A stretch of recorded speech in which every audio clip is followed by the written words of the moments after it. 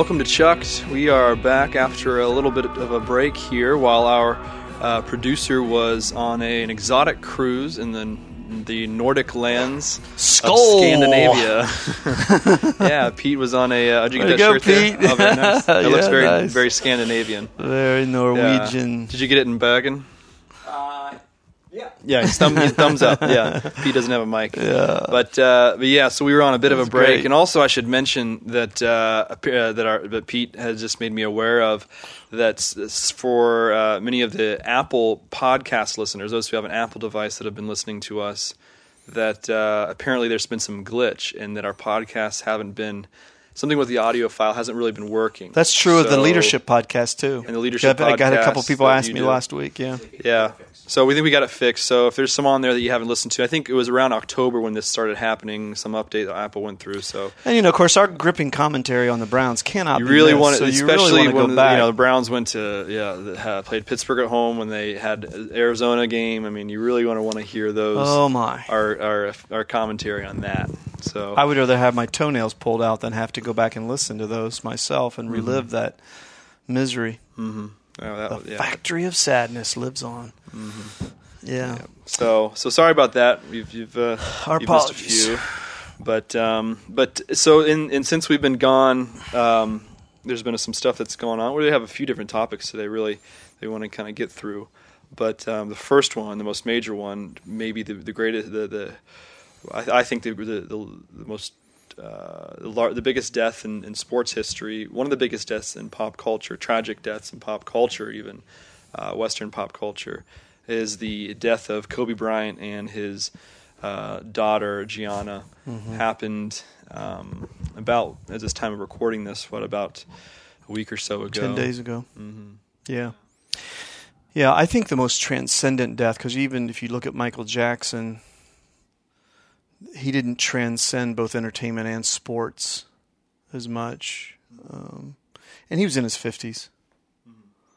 So there's that. It's just Kobe just transcended. I think even more, as you and I were talking this morning, Oz, just the level of person-to-person impact he had that a lot of people didn't know about. You and I are in the tennis world, and the Naomi Osaka, Novak Djokovic, who he mentored, these people that obscure people to some of American sports that give anecdotes of him texting them out of the blue and mentoring them and asking them how they're doing. I didn't know about a lot of those. He's really into tennis. One of his daughters is I remember last year he was on the telecast, the U.S. Open. Yeah, and I read his book, The Legacy and the Queen, with Annie Matthews. Excellent. It's about tennis. Oh yeah. And it's about children's book. It's a children's book, and I read it because it's Players Box stuff. It's really, and he's just amazing, a Renaissance man in the truest sense of the word. Yeah. Four languages he spoke fluently. Never went to college. I don't know. Never went to college. Bang. Yeah. No college debt for Kobe. Yeah, that's right. Master's degree in life. And I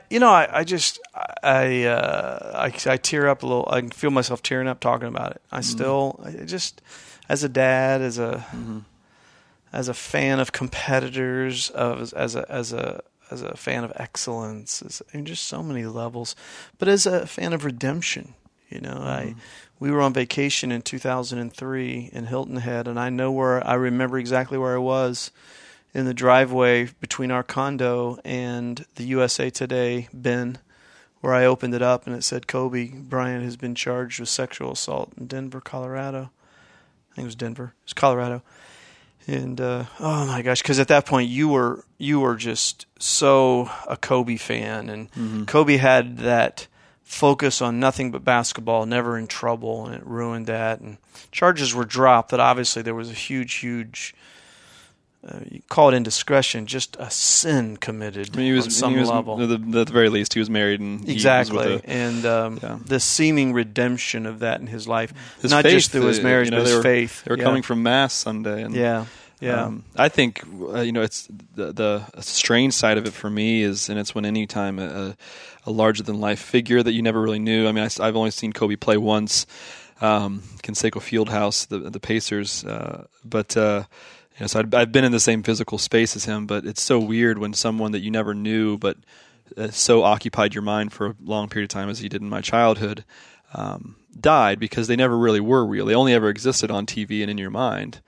And so when they die, it's just a very strange thing. So I've had trouble, just really. I always have trouble really understanding, trying to feel through someone that I never really knew dying, but was important to me. And my favorite, second favorite jersey as a kid was that Minneapolis Lakers jersey, that light blue and gold one they wore. That I had. Was that after your Jason Williams jersey? Yeah. But I just remember I couldn't believe when I got that jersey as a kid, because that was such a cool Minneapolis MPLS jersey. So for us, as family insight here, this winter, my Christmas gift to you was I refurbished this sculpture of a kid dribbling a basketball as you in that Kobe jersey with your jean shorts and your Nikes and your blue and gold rubber bands around your wrist and a little mini sculpture of Austin. And it was just, that was one of the first things I thought of was, wow, of all years for me personally as a dad, that was my gift to you, was the specialness of that jersey. And just so death, life's brevity, life's fragility, so much has been said about it. And now, it's an all-star game. It's in a week or so. It's going to get relived. That's really the first thing I think of, because that was always one of the biggest weekends of my year as a kid. My gosh! You never got out of your pajamas that weekend. I just kept thinking all last week, what is All-Star Weekend going to be like? Because it just so many times as a kid when I think there's all the posters on my wall that of the highlights that are being shown this weekend, that I knew that shot was on my wall as a kid, and the All-Star Weekends of Kobe that I just thought of as a kid and. Just this All-Star Weekend is going to be surreal, but and I think the only time you and I had really talked about it was just kind of via over text briefly when it happened, and you text 1 Corinthians 15, I text back 1 Thessalonians 4, last enemy defeated will be death, and we do not grieve as those without hope. We grieve, but in a different way. Yeah. And that is with hope. So that was wild. The thing that I loved about him, I'll say this: it is somewhat hyperbole, I'll admit. But if you ask me, and this was Kobe, I watched that Kobe working Spike Lee movie last week. Oh, it's so good. Really? He's mic'd all day long leading up to a game, during the game. So good. And how he spoke to that, what is the one Spanish teammate he had, the shooter? And they spoke in Spanish during the game. They didn't speak in English. I mean, they just speak to each other. He's at the Kobe's free throw line telling him stuff, and it's all in Spanish. But I've never, if you said, when have you felt most alive? It's when I've been on a basketball court. Like when I was in my prime, and that's the most I've ever felt alive, is the beauty of the game when you're on the court with four people who know how to play, and and just I had ecstasy of competitive team moments, and he loved that. He loved the beauty of basketball. We had talked about the book I had as a kid called Soft Touch, about the beauty of basketball, and Kobe, he just really, not only Kobe, but the beauty, the dance of the game. And I've told you I'm reading Kelly McGonigal's new book, The Joy of Movement, which is not a great book to read when you're recovering from knee surgery, because you just want to move when you read this book. But she gets into CrossFit and dancing and music and sport and marathons and just what's happening in our bodies when we move with others on a court. And it's just beautiful. And Kobe, he embraced that. So, morning. We're connected on some level, aren't we? We're all connected. So, So, anyhow, what else today? Well, so we still yesterday we had I don't think any staff members really listen to this, but we had a staff meeting yesterday. Staff members don't listen to my sermons. Are you kidding me? They're not going to listen to my podcast. Well, staff members don't even come to church here, honestly. Let alone. So we had a staff meeting yesterday where we really got more into the weeds and the logistics I guess, well, not even that. I guess more of the explicit philosophy of the City Lights movement and Second Church and relaunching of Southbrook, really. And it was really very successful. So I think this we got a question in, and as I've said before, if you have questions of any topic, anything you'd like us to talk about, send it to us, and we'll fit it in when it works most appropriately. And so this seems to work appropriately. It came back from about a month ago from Will Scott, who is actually on staff here. Trill Will, he's also known. He Trill Will, the illest. I love he twists knobs and makes. He's one of those guys. He's like the offensive lineman of Southbrook. He is. Like, you only notice him if he doesn't do his job. That's right. And Pete is one of his Pete workers. works with him. Yeah, he's one of his disciples. His servants of the Lord in the tech booth. Yeah, they are like the linemen of Southbrook. Make me sound better than I am. You only notice of them when So they don't get. That's to say, they don't get the pat on the back that they normally should. So anyway, Will emails in and he says, "What regular, uninterruptible daily/weekly routines do you, meaning me, Charlie, and the LT do? I say uninterruptible to clarify that regardless of the season or distractions happening with life and family, you always find time for these routines. Could you say that these routines are essential for your sanity?" And so he puts out, and that's why I think how it relates to the City Lights especially is that going through monumental decision-making and strategizing that City Lights, the LT produced the City Lights from our leadership team, which is, for those that don't know, it's effectively our eldership here at Southbrook. We're a staff-led church. We're not a congregation-led body.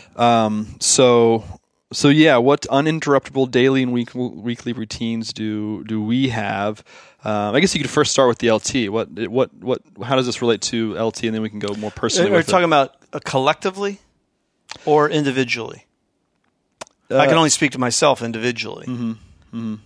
But collectively, I can say, especially in the season we're in since April, since we've been doing the tear it down to the studs and rebuild it, there haven't been 3 weeks we've missed having long meetings, and there have been some weeks where we had 10 hours of slogging through stuff in a week. So that's been uninterruptible. There are very few weeks since I came back from break. I mean, I think one or two that one of the things Lencioni showed is, people tend to hate meetings. There's a reason. It's because they're ineffective and they seem to not. Pete's laughing because really I hate meetings. Yeah, I know, but it's because they don't seem like they're heading somewhere. They don't seem like they're having a direct most impact. meetings are bad. It is. It is. And he says if we do it right, a lot of people think we'll have less meetings. He says no. If you do it right, you're going to actually have more meetings that have meaning. So, for example, he's a big one into you don't make the agenda up before the meeting. You say, in light of what we have to achieve this week, now what's our agenda? And we're adopting Chris McChesney's 4 disciplines of execution. And the 4th one is create a cadence of accountability. Every week you will sit down with Paul, and Paul will ask you, did you hit your lead goals last week? Any lag measurements that come as a result of that, lead and lag measurements. Did you do that? And every week you'll know I'm winning. I'm winning. Because ministry can be this. Viktor Frankl's famous story of the way the Nazis broke us down was they made us move the trash from one end of the compound to the other every day, and it wasn't achieving anything. It was purposeless. And so in man's search for meaning, that's what he talked about. And a lot of, I don't think it's just ministry, but I do know ministry can be that way. Like, okay, we're doing stuff. Are we winning? And that's why meetings have no meaning. Because do we know that we achieved something from this? And so in his 5 dysfunctions of a team, when you get to a functional, healthy community, the last part is specific results. Specific results. That will not, as for you as a pastor, that will not dominate your whole week. But a big part of your week will be, you said you were going to pray with 5 people this weekend. Did you do it? Good. Okay. That was a win. We don't know the lag measures from that. We can hope for certain lag measures. Mm-hmm. Did you recruit 5 people to City Lights this weekend? You said you were going to do that. Did you do it? Mm-hmm. That's a lead measure. Lead measures are measures that we can control that affect current behavior. Lag measures are the results of that. So to help our listeners understand, lead measures are, I can control my calories and I can control how much I work out a day. That's a lead measure. A lag measure is, I want to lose 20 pounds this year. Mm-hmm. So that would be one. I mean, I think the continuity of meetings, and I would say this, I really applaud our LT for the most part, really great engagement. Mm-hmm. Has been an uninterruptible discipline collectively. Really thinking through this. I think I've been speaking to various groups, and one of the groups I spoke to was our counselors, our lay counselors, and I appreciated one individual said, this is obviously very well thought out when I shared the City Light strategy. I appreciated that because you want it, you do want it to reflect, hey, we didn't just throw this together. I mean, it literally is over 10 years in the making if you go back to its genesis. And you go back to The Forgotten Ways by Alan Hirsch. It literally goes back over 10 years. Mm-hmm. But most specifically in the last few years, in my mind, I think the Lord has been just clarifying how do you connect people and care for people and cast light in your community. Mm-hmm. It's not going to happen inside a building. Mm-hmm.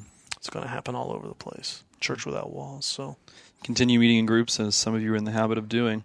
I always tell myself when I do have to go to meetings, and I was telling Pete before this that we have to move our recording time around a little bit because of a meeting. Because of a meeting, but I also have a new meeting in my week that actually it's every month. I have a new meeting that's happening today, and I was telling Pete that I have this thing that I tempt myself with that whenever I get a new meeting or something, that I always think I have this 2 to 3 week out where I can say once I don't go to the meeting, oh, I didn't know it's new to my schedule. I didn't, I forgot about it, but I don't think I've ever really done that. But I always think about I could, it's new to my schedule. I could. You wouldn't like being in meetings with me then, because if you're in a meeting with me, everybody has to contribute. I don't let anybody out of a meeting.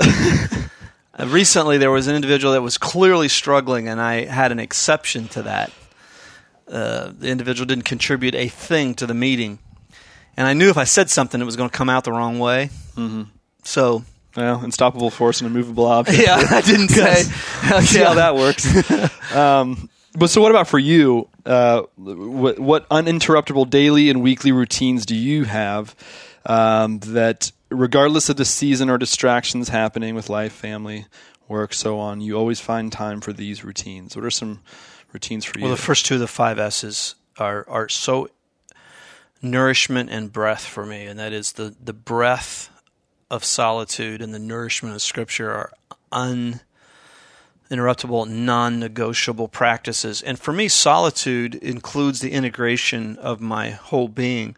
So solitude is not just quiet in my chair meditating and praying very early in the morning. Solitude for me is also being in my basement and it's quiet.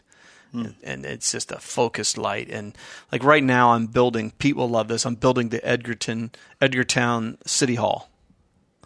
I'm just doing this whole thing of Water Street in Edgartown and the Chappie Ferry and everything on this new Martha's Vineyard project I'm doing.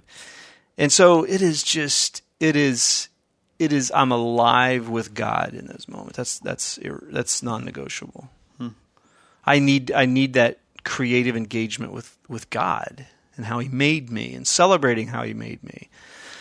How many 50-year-old men are building the Edgartown City Hall right now? It's just unique. I celebrate that. I celebrate the joy of being able to do that, to the moderate skill I have at doing it. I'm not a professional by any measure, but those two are non-negotiable. The nourishment of my soul, I am malnourished if I'm not meditating and / memorizing chunks of Scripture. It is a sense of malnourishment, and just my soul feels like vitamins, when I'm meditating on Romans 8 or I'm meditating on a new passage. So I know you operate that way as well. But those two are non-negotiable, and for the most part, my serving is serving teenagers. I don't have to do it. It's just an act I've chosen to serve. So the S of serving is very renewing for me. I'll be leading a dozen raucous tennis players tonight who half listen to me and half joke around, but they know I care about them. And I don't have to do that. I just love doing it because I'm not paid to do it. They sent me a group photo last week of thumbs up or something after my surgery, and it just made my day to get that. Dan took a picture of him, and the same girl that I have never had smile at me still wasn't smiling in the picture, so I didn't get a smile out of Grace. She scares me, actually. She's intimidating. Grace is her name. Yeah, Grace is her name, ironically. And she just, she scares other kids too, but, it's just that service, and then, being in relationship, support, and significant events. Those are all critical, but solitude in Scripture, non-negotiable. I have to feed and breathe. That's how I feed and breathe my soul. So what about you? Yeah. Well, similar with you. Yeah, those would be the top with me. I kind of noted on it actually yesterday with Bible study and working through the triangle and using idea, kind of the word of the day, source, and what's our rock, what is foundation for which our conduct of being comes from, and how we behave and live and why. That Scripture and prayer are this daily washing.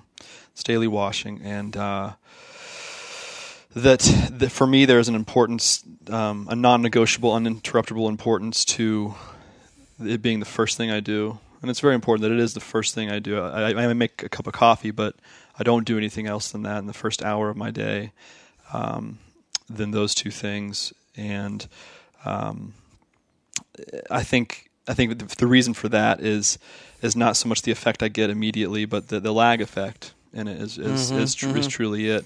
I think it didn't say this yesterday. I edited it out, but for me, it's like a Luke 2 where Anna, the prophetess, goes to the temple every day. She was married, and then her husband died early into their marriage, and all her life she goes into the temple every day, and she is praying towards and discussing towards.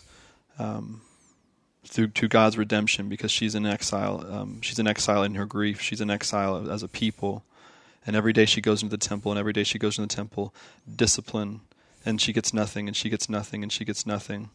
And then one day, a young couple walks in, and she sees this child, and she's, I imagine her saying, what is your son's name? His name is Yeshua. Our Lord saves, and it's got that lag effect of just faithfully. And so part of what I did share is just that I don't expect to get anything from praying and asking and praising and thanking and worrying in prayer and praying Scripture and pray for others. I don't expect to get anything except that I'm just doing it and I see Monday through Friday as just fight. Like they're just grind and fight and survive, and that's just how I do. I think similarly. I think of the imagery of if someone asks me, do you eat before you run? I always I don't ever say it, but I always think in my mind, yes, I do. I eat some bread, the bread of life, before I run, and then I go on my run, and I am thinking as from 6 to 7 or 8 a.m. Of the bread that I just ate, and the bread of life that I just ate, and I think there is the Scripture part of it too that I try to understand, distinct from, especially when it comes to now the practice of these uninterruptibles for me and routines, the distinction between Eastern meditation and Christian meditation of Joshua, the Jewish meditation of Haggah, to meditate on Scripture is to fill the mind with the something, as you said with Romans 8. Mm-hmm.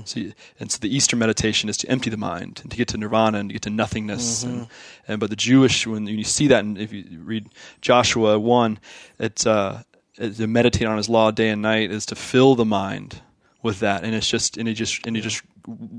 so that's where I'm just washing myself. I'm washing myself with it, and then I had the blessed experience of composing songs or composing art in my life, and the most important thing with composing songs, a melody, or composing a portrait, is the space you don't use. It's as important as the space you do use. And see, a melody isn't composed by a continuous raucous noise. A melody is composed by when you don't play a note. And so for me, that hour, what it looks like is number one. I always start with Psalm 41:2, like a panting deer goes to a stream of water, so I long for you. And then I go through a few Psalms, and then there's quiet, and then there's scripture, and there's prayer, and then there's quiet, and it's kind of this ebb and flow of a melody of going in and out. I don't know if that's listening. I don't know if that's super spiritual or not. I don't know, what part of that. But I think just having that time, I know it's sometimes I have to take it as a blessing, but sometimes Mackenzie will wake up at 5 too, and it's really this is wait a minute, it's not how it's supposed to go. Because I always have my corner on the floor that I go sit on the floor and do this. With the heated blankets, so my legs get warmed up for that hour too. But pretty soon there's going to be a little Franny who's waking up at 3 a.m. You're going to get more quiet time with God than you bargained for. Yeah. Well, I mean, if you don't know, listeners, Austin and Mackenzie are expecting a little girl in April. Yeah. So, but that's my that. So same with you. I can't wait to see how grumpy you are when you. I mean, people keep telling me that, but last night I slept an hour and a half. Oh my. I mean, it's like, okay, I can't get much worse. Yeah, I mean, that's true. I don't sleep at all. So, but yeah, that the prayer is for you. The same with you. The solitude in Scripture for me, as the source of my day, just comes from that. And I think that's maybe it is like a really literal thing. Like my day is starting from this. It's just it's coming from this, and it's coming from the solitude in Scripture, and then suffering. That's and that's why I love running. We've talked about that before. That's why I love running. If I can voluntarily engage in the hardest thing I'll go through that day, then whatever comes at me, I can. That's right. That's the value of suffering, of programmed suffering. Which you're going to love Kelly McGonigal's book because she gets into that, the biology of that. And, you look at a life of Kobe Bryant. He just on a professional athletic level, he had those disciplines that were non-negotiable, and everybody wants to be Kobe Bryant. How many people want the quiet solitude of being in a gym hours, lifting weights? And a lot of people would love to have longevity of effectiveness and excellence, but the daily rigor that is not glamorous is what's behind that. And that's why I love what you said about I don't need it answered. I agree with that. I've been meditating on a sermon series lately that I'm going to do at some point called Moments, Movements, and Miracles. And it comes out of this study we're doing on 1 Corinthians, how the Corinthians needed that supernatural. They needed the spectacular. And Christians who are that way nauseate me. Like they're always everything's a miracle. Well, not everything is a miracle, but God does move, and we get to see him in retrospect sometimes. And there are moments in life that are every day that are special. That's where God shows up all the time. I don't need miracles. I can't say I've ever seen one. You got the sign of Jonah. That's all you need. Yeah, exactly. And I don't need prayer to be spectacularly answered. And I think you're right. Just the discipline of doing it. The joy. I still think my favorite prayer book of all time is Ian Bound's classic work, The Privilege of Prayer. And I remember reading that in college, and that title alone framed the beginning of the change of prayer for me, where prayer was a religious duty, something you sort of had to do, and you had to have a certain structure to it, to the privilege of communication. And I still, a lot of times I'll catch myself praying the words of Jesus, Father, I thank you that you hear me and that you always hear me. Just the inherent. That's why I love this the movie Mary Magdalene that came out a year or two ago. It is a Lucan take on the historical Jesus, but part of the Luke nature of it is just how often in this movie, when a scene starts with Jesus in it, Mary wakes up or a disciple wakes up and they see Jesus, crack of dawn or middle of the night, just sitting. Mm-hmm. You never see him sleeping in the movie, number one, but he's just always sitting off by himself, tired and praying. It's just like that's more life-giving to him than sleep even, And Mark 1:35, very early in the morning, Jesus got up, went to a solitary place where he prayed, as was his custom. That's just what he did. Mm-hmm. So that's not inaccurate at all. Mm-hmm. So that's a great question from Mr. Will. Mm-hmm. Very good. I think one thing our Southbrook listeners can count on is